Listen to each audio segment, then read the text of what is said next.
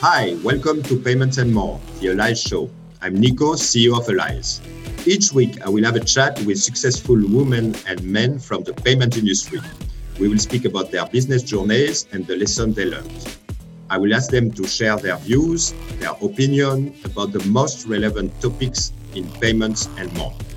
My aim is to bring you off-the-beaten-track stories, views and perspective from a different angle to shed new light on what's hot in payment space and its future. We will go with the flow. Let's see where our guests take us. This is Payment and More. Enjoy the ride.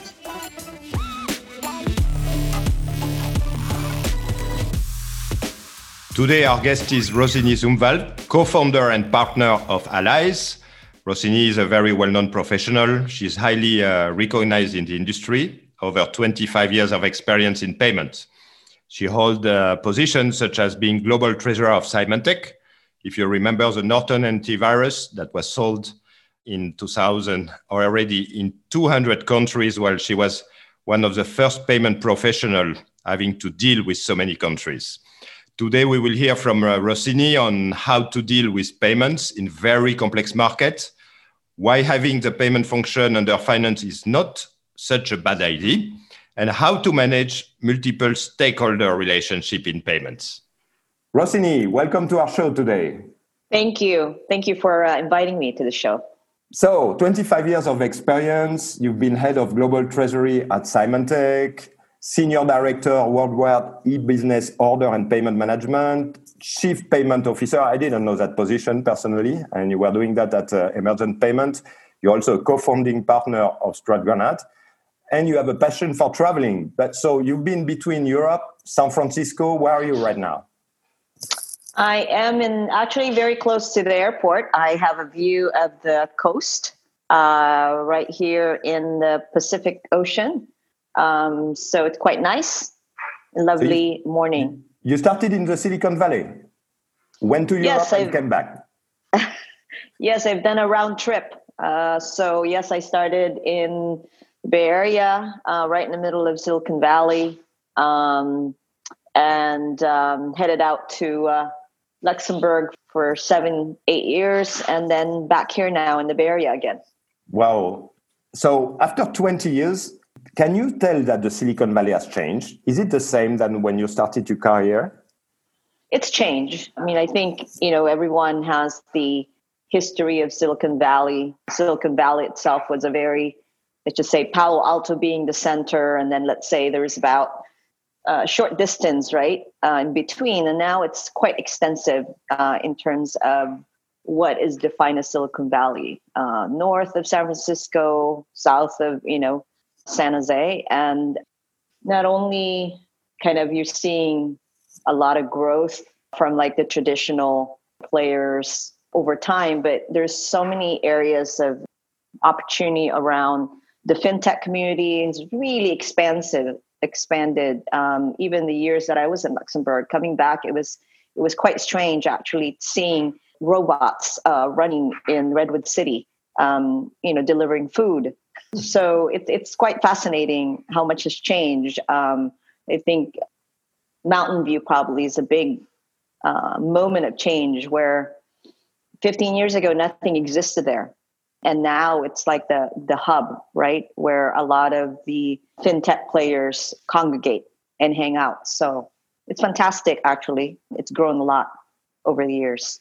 Great. So, Rossini, we always praise for something our guests. We only invite very clever people. And I must say, I knew you 10 years ago at a time where you were one of the few merchants selling in so many countries with the Norton business. Correct me if I'm wrong, but except the adult business, I think it was one of the merchants present in the largest number of countries. How many countries did you have to manage? Every single country. It was really a true global presence for Symantec Norton business. We were selling everywhere, and it was a great challenge, right, to look at that business from a payments perspective, especially as you kind of go across the world. I think there was one point I'd say we probably had 300, divisions set up, to manage all the different markets that we're in. So it was a lot of fun, though. It was certainly a lot of fun. How does this happen? You're treasurer, and suddenly they tell you, here you go, 200 countries payment to manage. How is it in real life? Yeah, so it's fascinating because I started in the treasury field. Probably another one of those, I would say it's an accident getting in there into the treasury world. And, having the opportunity to manage global treasury, right? It was really about, I call it financial transactions, more from a banking perspective, and what happens next is as Symantec decided to build e-commerce as a competency. Years before that, I actually was quite interested in volunteering to support our e-commerce business. So it was natural for me to just move from what I call payments in a corporate world to payments in the digital world. So that accident for you was more a natural evolution. Was it something attracting to you, or so? It was payments, right? It was just, I used to describe it this way. When I was in the treasury world managing, 200 plus bank accounts across the world, the volume was very small, but the size of these payment transactions were, in, let's say, 8, 9 digits in size, right? And when I moved over and started thinking about the e-commerce business, the payments business in that world, we're really talking about $50 transaction, but just millions of transaction. So, it was a natural fit. It was just, I call it the decimals were just moved over further. Did anybody take care of this stream of income for Symantec before you? Or you were the first person to focus on it? No one did. I have to say that I probably, it's like a story, right? When I started Symantec, probably my second year, there was this subscription business that we talked about. And I got involved because, again, it's cash flow related. It was natural treasury kind of interests, that I needed to understand what was happening. Fast forward that 10 years later, I started getting engaged with the Norton business and started really thinking about, where is this cash flow coming from, right? And I literally volunteered to participate because, again, it's cash. How can you not think about it? Your first mission was to optimize cash, no? What was your first way to look at it? I think in most organization, right, they outsource their e-commerce and they're, somebody's looking after your payments. And I started thinking about it from, the funds that are coming in, making sure, like one of the first thing we did is to make sure we were actually forecasting that from a foreign exchange perspective, because we have volumes coming through outside the United States. And then as any organization have to deal with these surprises is chargeback happen. So what was the first surprise? What happened there? Well, I think I got a call from the president of the Norton business saying, help us, we are in big trouble. And I think there was a call from our partner, a PSP at the time, and they just didn't know how to deal with the issue. So I got involved. It was me and an intern actually got involved, and we literally dug through all of the chargeback information and started. I wouldn't say it's a highlight of my career, but it was definitely a way to educate internally the value of having dedicated people that look after payment and fraud. First, the cash. Second, the chargebacks that appeared to be a problem at some point. And then after how many months did you start looking at the costs? Yeah, the cost of payment has always, it's interesting, right? Because it really depends whether the cost is being looked after from a financial perspective or a sales perspective, right? And I think that the cost was there, but no one. I'd say it's unfortunately the last thing that people look at, because people are so focused on sales that they don't really think about the costs until you start really think about the margin of your business. So I would say, unfortunately, people forget about it. I mean, we did eventually, as an organization. I think I mentioned when we start thinking about e-commerce as a core competency for Symantec, we realized how much of our bottom line was associated with costs that we were just giving away. So I'm curious to know, how was your first meeting with your boss 6 months after joining, to explain him the situation? Because I suspect it was not the best situation, right? If nobody was taking care of payments and fraud. Well, what did you ask of him? Well, I have an unusual story, probably more unusual than most people, just like how I got into the treasury field. How I got into e-commerce was really like, as we talked already, there's a lot of interest and curiosity in my mind because, it affected the business from a financial perspective. And so before people talked about payments and fraud as an organization, I don't know. I don't know if anybody remember Monster.com. I don't know if you remember. Absolutely, yeah.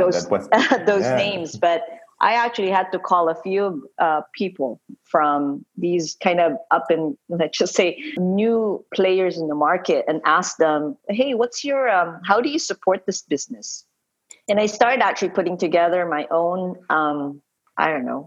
view around how payment is a core for growing e-commerce. I started thinking about what org that should look like. I started thinking about what competencies are required. And I can tell you, whoever was willing to listen to me, I would pitch my proposal. This is years before we even decided to manage our own e-commerce, have a team internally at Symantec, have payments and fraud, and just make the investment in the organization. So I had pitched my COO, Chief Accounting Officer, presidents of businesses. I'm not very shy. And because I was head of global treasury, I was fortunate enough to know a lot of these executives. So anytime I had an opportunity, I would actually tell them this is what the org should be and this is what this org should do. So 5 years after, how many did you have? 20, 30 to manage 200 countries? I had all of it. 5 years later, when we decided we were going to make the investment as a company, I basically raised my hand. I went to the CFO and said, I'm the most qualified person in finance to join that business. Wow. So to manage so many countries, I suspect you had multiple payment providers. Give me some figures. I mean, how on a day-to-day, how many people do you have to manage? Because I mean, Norton had a fabulous journey in the antivirus segment. It must be millions and millions of transactions, right? Yes, we. So I think I mentioned when I started this journey, I was kind of doing as volunteer as a global head of treasury, and I had an intern. That was kind of our start. I had somebody that I work with in the revenue. So everybody was doing volunteer work, let's just say.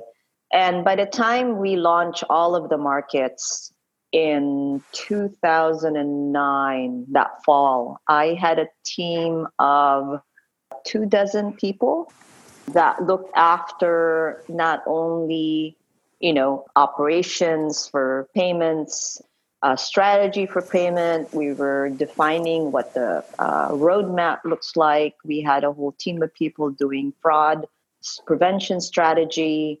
We were also responsible for all of the financial reconciliation. It was a big group. I mean, I think at one point we had a team of 36 people. 36 people. Wow. Yeah, but we drove business growth, right? So we weren't a cost center. We were a revenue center. So that's how I was able to create such a large organization, right? Because we always present how much revenue we bring to the business as part of the growth that we have in our team. So what type of people, what type of skills were you looking for when recruiting? Because it's a little bit the question mark, right? You don't have university for payments. So where do you find those people? Only interns? So it was a variety. I think there was some people in the organization that has been working with me over time. Either they were previously my business analysts. We recruited people from the finance organization. So those, so we did take the opportunity looking at internal people because they know the business well. They know the Norton business. So we just had to train them on payment and fraud. We also looked at specific skill set in the banking sector. We hired a lot of people that was working for banks in the like data scientists and data analysts, right? Mm-hmm. So we did that. But we put together a fairly extensive training program. We were fortunate because we had time before we launched. So we actually put together a full week of training. I mean, we got everybody in a room together for a whole week, and we went through and trained around the business, who Norton is, what's important. We trained them on the markets that we had. We trained them on what we need to look at from what technology we were using, which partners we chose to process payment or manage and help with manage fraud. So we did a lot of extensive training of our team in advance. So yes, there's no place to send them. So there was a few of us in the organization that was we're experts in our own fields, and we made the commitment to do that. So as you said, the type of payment you were managing were $15, $20, etc., plus the cost of your team. What would you say was the overall cost of payment for Symantec, without disclosing any secret? But for this type of players. Well, I think for us, we look at everything. So we're a software company. Symantec was. Mm-hmm. I would actually say that was because Symantec's now been bought by various companies. But it's always, being a software company, you have a very amazing growth. It's an amazing gross margin business, and so we always look at cost as a percentage of sales. Everything is a percentage of sales, and so we have specific targets around what that cost structure should be. And when I say cost, I want everybody to understand that we actually look at interchange as part of that cost, because to us, that's still cost. Okay. Right? Because I think a lot of time people are just comparing what's the spread and stuff like that. I understand that from a cost perspective. I mean, no one, and so granted, this is a very hard question to answer because we were in so many markets, right? And so we had APMs everywhere as well. So, nobody can really look at our number and say, okay, well, when I say I don't want to pay any more than 1.75%. Right. Right. I mean, that's everything because I'm measured again that cost. The consumer business of Symantec was $2 billion at its peak. 2 billion. Wow. Great. So you can do the math. It's a big number. I'm still surprised with being a fast-growing company like this, where the sky is the limit. It's almost only fixed cost in the business, that you were reporting to the financial structure and not to the commercial structure. And I will ask you your opinion on that. But first, we'll take a small break because you will have the opportunity to help our auditors to win a trip to Ibiza for 2 people during 1 week with our famous game. So, Rossini, is very simple. I have a box on my desk. There is something to do with payment inside. The listeners can guess what's in the box. And if they guess, they win the trip. You're allowed to ask me 1 question that will be a tip for the listeners in order to guess what's in this box. Up to you. You choose a question, and I decide if I answer, Let's see. Is it one item in the box? Yes. First tip, it's one item. So it's not 2 banknotes, for example. So can you guess? You can, if you win the trip if you guess. You're far from Ibiza, but we will get you to Ibiza. Huh? When we want something, we do it. I don't know. It might be a little too early for me to be guessing what's in the box. So it's one item. So you can participate, like the other listeners. Where to post your answer? You have to put it on our LinkedIn feed. So don't forget to subscribe to our LinkedIn page. And there you can post the answer. The first person to guess the answer can win the trip to Ibiza. And you can also listen to the other shows because all of our guests are giving a specific tip for the game. So let's see who is winning and when we will join our favorite listener to Ibiza. Back into our interview, Rossini. So commercial department, financial department, where should this structure, because you may be an anomaly in the market, because you volunteered, you said. So do you think it was the optimal setup? Yeah, I actually should probably clarify, right? I was in the CFO organization, and when I volunteered, I moved into the commercial department. However, You moved or they moved you? I moved. You moved. Okay. Yes. As I said, I'm not very shy. So I said the best way to support the business is to move to the commercial right now. And that's what I'm saying, right? I have dotted line.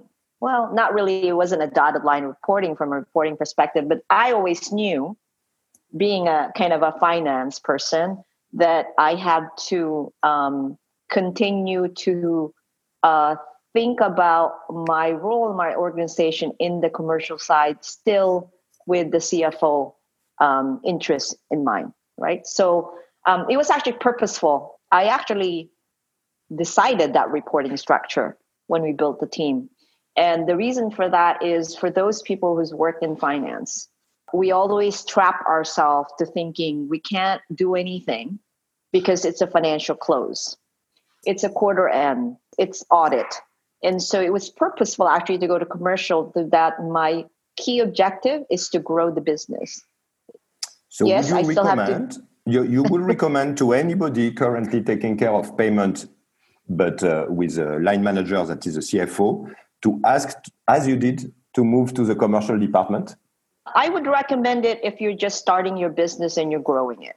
And the reason for that is you want to be focused on aligning your own roadmap as payments and fraud team to the growth of the business, not aligning your roadmap to thinking about, am I going to simplify the close process? Am I going to make sure that the audit is happening?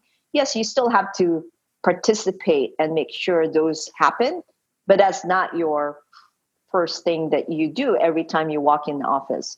First thing you do when you walk in the office as a payment and fraud person is think about, how do we acquire more customers?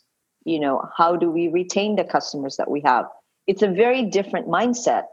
Now, I would say, granted, over time, once we had established and was already open in all of the different jurisdictions, we eventually move some portion of the team back to the finance organization.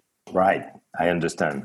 So, Rossini, then after you moved to Emergent Payments, you co-founded our company as well. And I would say that when it comes to payment provider, you've seen it all. No, I can't remember how many provider you had. How many provider did you have at Symantec? At one point, just the payment side, I want to say at least 8. Wow. You're making a lot of people dreaming right now, huh? Yes. So what do you think about the shape of the market today compared to 5 years ago? What can you see happening in the market? It's amazing how innovation have really played a role in terms of, I would probably have had 15 if I was at Symantec today, providers. And why do I say that? Because I think there's a lot of innovation in that. The payment providers really innovated, making it much easier for merchants to connect, to have different choices, to see what those payment providers bring very quickly. Now, I would say that merchants are still very much dependent on their internal technology team to be able to move as fast as the business will require solution. Yes. Yeah. So it's great from that perspective. What I've seen, maybe that I would hope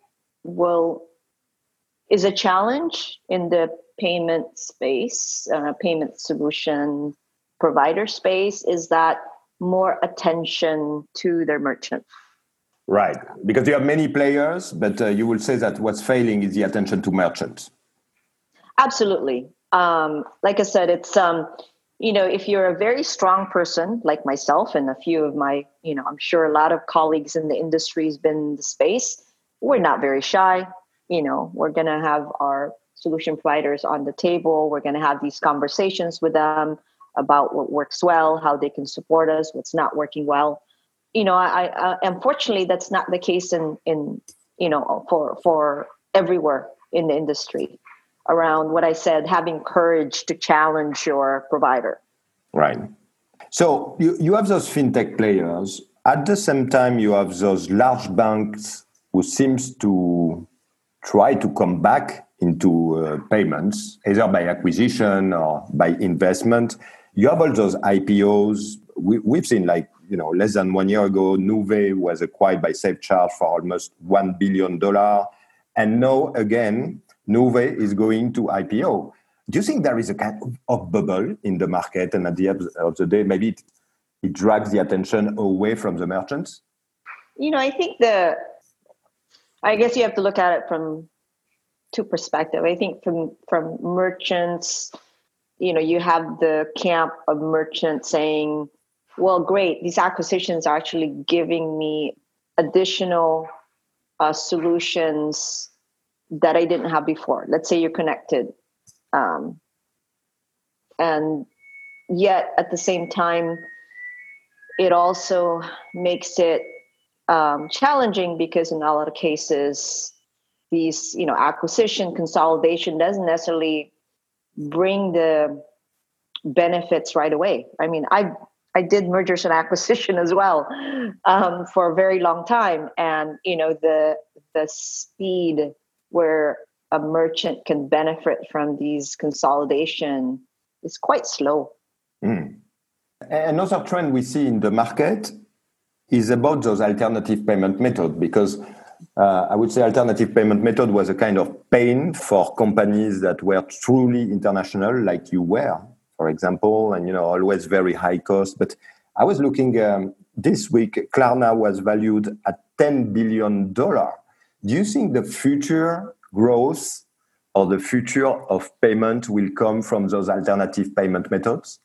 Absolutely. I think you mentioned when I was emergent, right? One of the core focus that I had was to, I guess, run around the world trying to see how consumers are paying in those emerging markets, right? And it's very different, right? I mean, I think being here in the US, if it's all about convenience, it's all about paying with cards. But everywhere across the world, that's not the case. It's almost, I think somebody described to me at one point, it's like, well, isn't that inconvenient for somebody to actually go to the store to make a payment? Yeah, we think of it as inconvenient because we're so used to doing everything. We want things simple and easy. But in a lot of these markets outside the globe, it's all about behaviors, right? I have to go to the store and pick up something anyway. So while I'm doing that, I'm going to pay for a product that I bought online. So it's gonna grow. It's just a matter of time. I think the fintech community is really thinking about it when they start thinking about these APMs and how to bring the solutions closer to the merchants. So no, it's going to change. I mean, Klarna is a perfect example, right? And the whole idea of paying later. I mean, I remember when Klarna first came to the table, that was a long time ago. And I think I thought, why would anyone want to pay that way? But as you can see with this valuation Klarna has, it's obvious that it's going to happen. The trend will accelerate. That's my perspective. It will accelerate. Good. So right transition, because you're one of the contributor to our crystal ball. We are trying to guess the future in this show. And I'd like to hear your opinion about what will be the game changer of the industry in 2021, according to you. Look inside the crystal ball. The winners will be is really a mindset change around reaching the rest of the world by really understanding and truly offering payments that consumer prefers.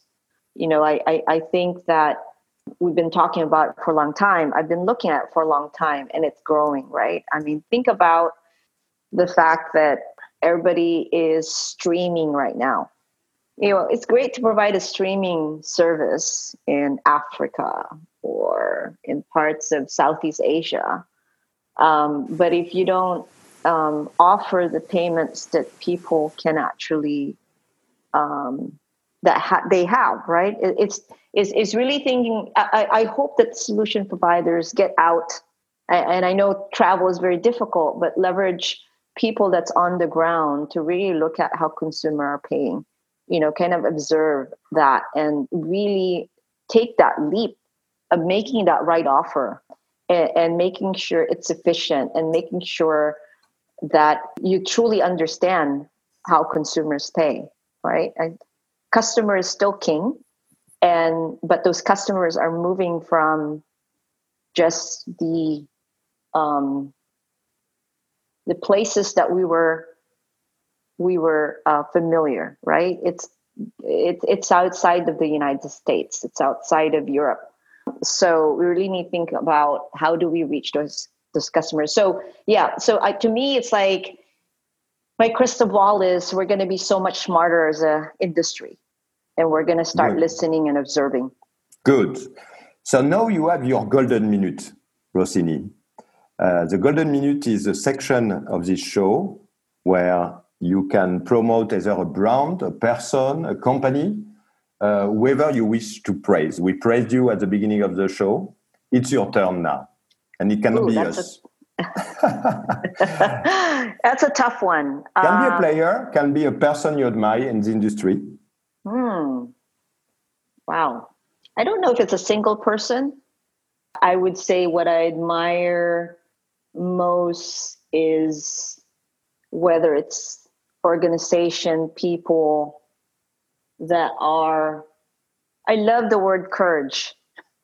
Maybe it's really resonates right now for most people. But I think that in order for us to move and continue to be innovative, to be interesting, whether we're, payment experts or just, consumers, I think we need to have that courage, right? Try something new, offer something new, do it fast. Try and fail versus not try at all. I know that I'm being very vague, but... No, it's a collective praise. So you're praising all the people that are courageous in the industry. And indeed, in the payment sector, you need some courageous people because you always have new challenge and new frontiers to achieve. Great. So now you deserve that we move to our more personal questions. All our guests are asked exactly the 6 same questions, and you're going to be part of that. So don't be shy. You're not the only one. You will hear in every of our shows a question being repeated. When did you fail in your career? When did You I must have fail? failed. Yes. I mean, failure. I want to say that the way I would define it is that I would have liked to have challenged myself sooner. I don't know if specifically a failure, but it's more of a wonder, right? That, I had such a fantastic opportunity at Symantec. It was a great learning. It's like being in a company that's changed, 20 times, but same time, not going elsewhere because it was so much fun and where I was and a great team of people and a great opportunity to run, global business. In some way, I think my failure in my career is not trying something else sooner. Good. So, and when is the first time you saw a credit card? Do you remember that day? Oh my. I do. remember it. I remember this. Everybody does. I was in college. It was I was very young. I went to college when I was 17, university, and I was able to receive my first American Express credit card. Wow. I mean, it was fascinating. And I don't remember, it was like a school program where they were offering it, but that was the first time. That was a long time ago. We're not even going to talk about how long ago that was. Wow. So I know I suspect of one of your best kept secrets. I saw that you run a blog that is still online, Mixing Payment and Food. Explain me that, Rossini. What is it all about, mixing payments and food? Well, I was very fortunate to travel a few years ago in different parts of Asia, whether it was in Hanoi, and then I was in Kuala Lumpur, and then I was in Ghana, and then I was in, it's all over the place. And one of the things that I found fascinating is that it was, when you travel eastward, what's the best way to think about how consumer pay, but actually participate in one of the most fantastic activities that you can do as a traveler: eat the local food. Making sure you have the ability to actually pay for that local food. And I think I can't now remember, but it was in Malaysia, I think. We were at a shopping mall, and I wanted to eat a local food, but I didn't have any cash. Well, the minimum transaction where you can pay by credit card was I would have had to order 10 main dishes to buy it. So you did and that's it. Why and that's why payment is so important when you're trying different cuisines around the world. Good. And finally, if one day I become a millionaire, I love to offer you a present. What would you do? What would you want as a present? What would I want as a present? In 10 years, I call you and say, Rossini, here is your present. Well, it'll have to be some exotic beverage that I haven't tried before. Good. Making a note of it. We have a long list now. So we have the shopping list of everybody. That's great, Rossini. Thank you very much for being with us today. People can find you on LinkedIn. Before we go, what will be your last recommendation to the stakeholders of the market that are listening to us? Continue to be passionate. Passion that's how you move, I think, the industry and the space that we're in, right? It's all about passion. As we all know, this is something that kind of just happened, many years ago. It developed, it's continuing to develop, and it's fantastic to see, but it doesn't happen by itself. We need passionate people, passionate payment people, to really continue to drive innovation in this space. Thank you very much, Rossini. Today we learned that passion is important in payment. We also learned that you should ask your commercial department to report to the commercial department if you're in a fast-growing business. And finally, that the total cost of payment should be your main driver when managing your payment method. Thank you, Nico. Thanks for joining Payments and More, the Allies Show. If you enjoyed the interview as much as we did, please share this podcast with your network. Leave us a 5-star review, of course, and subscribe now to Payments and More in Apple Podcast or wherever you listen to your favorite podcast. This is the best way not to miss any episode with great guests.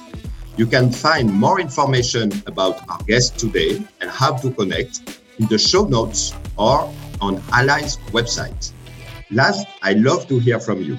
Please let me know your suggestion for the next episodes, guests to interview, topics to address, or questions you'd like me to ask to our guests in our Allies LinkedIn page or in the comment section of this podcast. See you in the next episode of Payments and More. I'm Nico. We are Allies.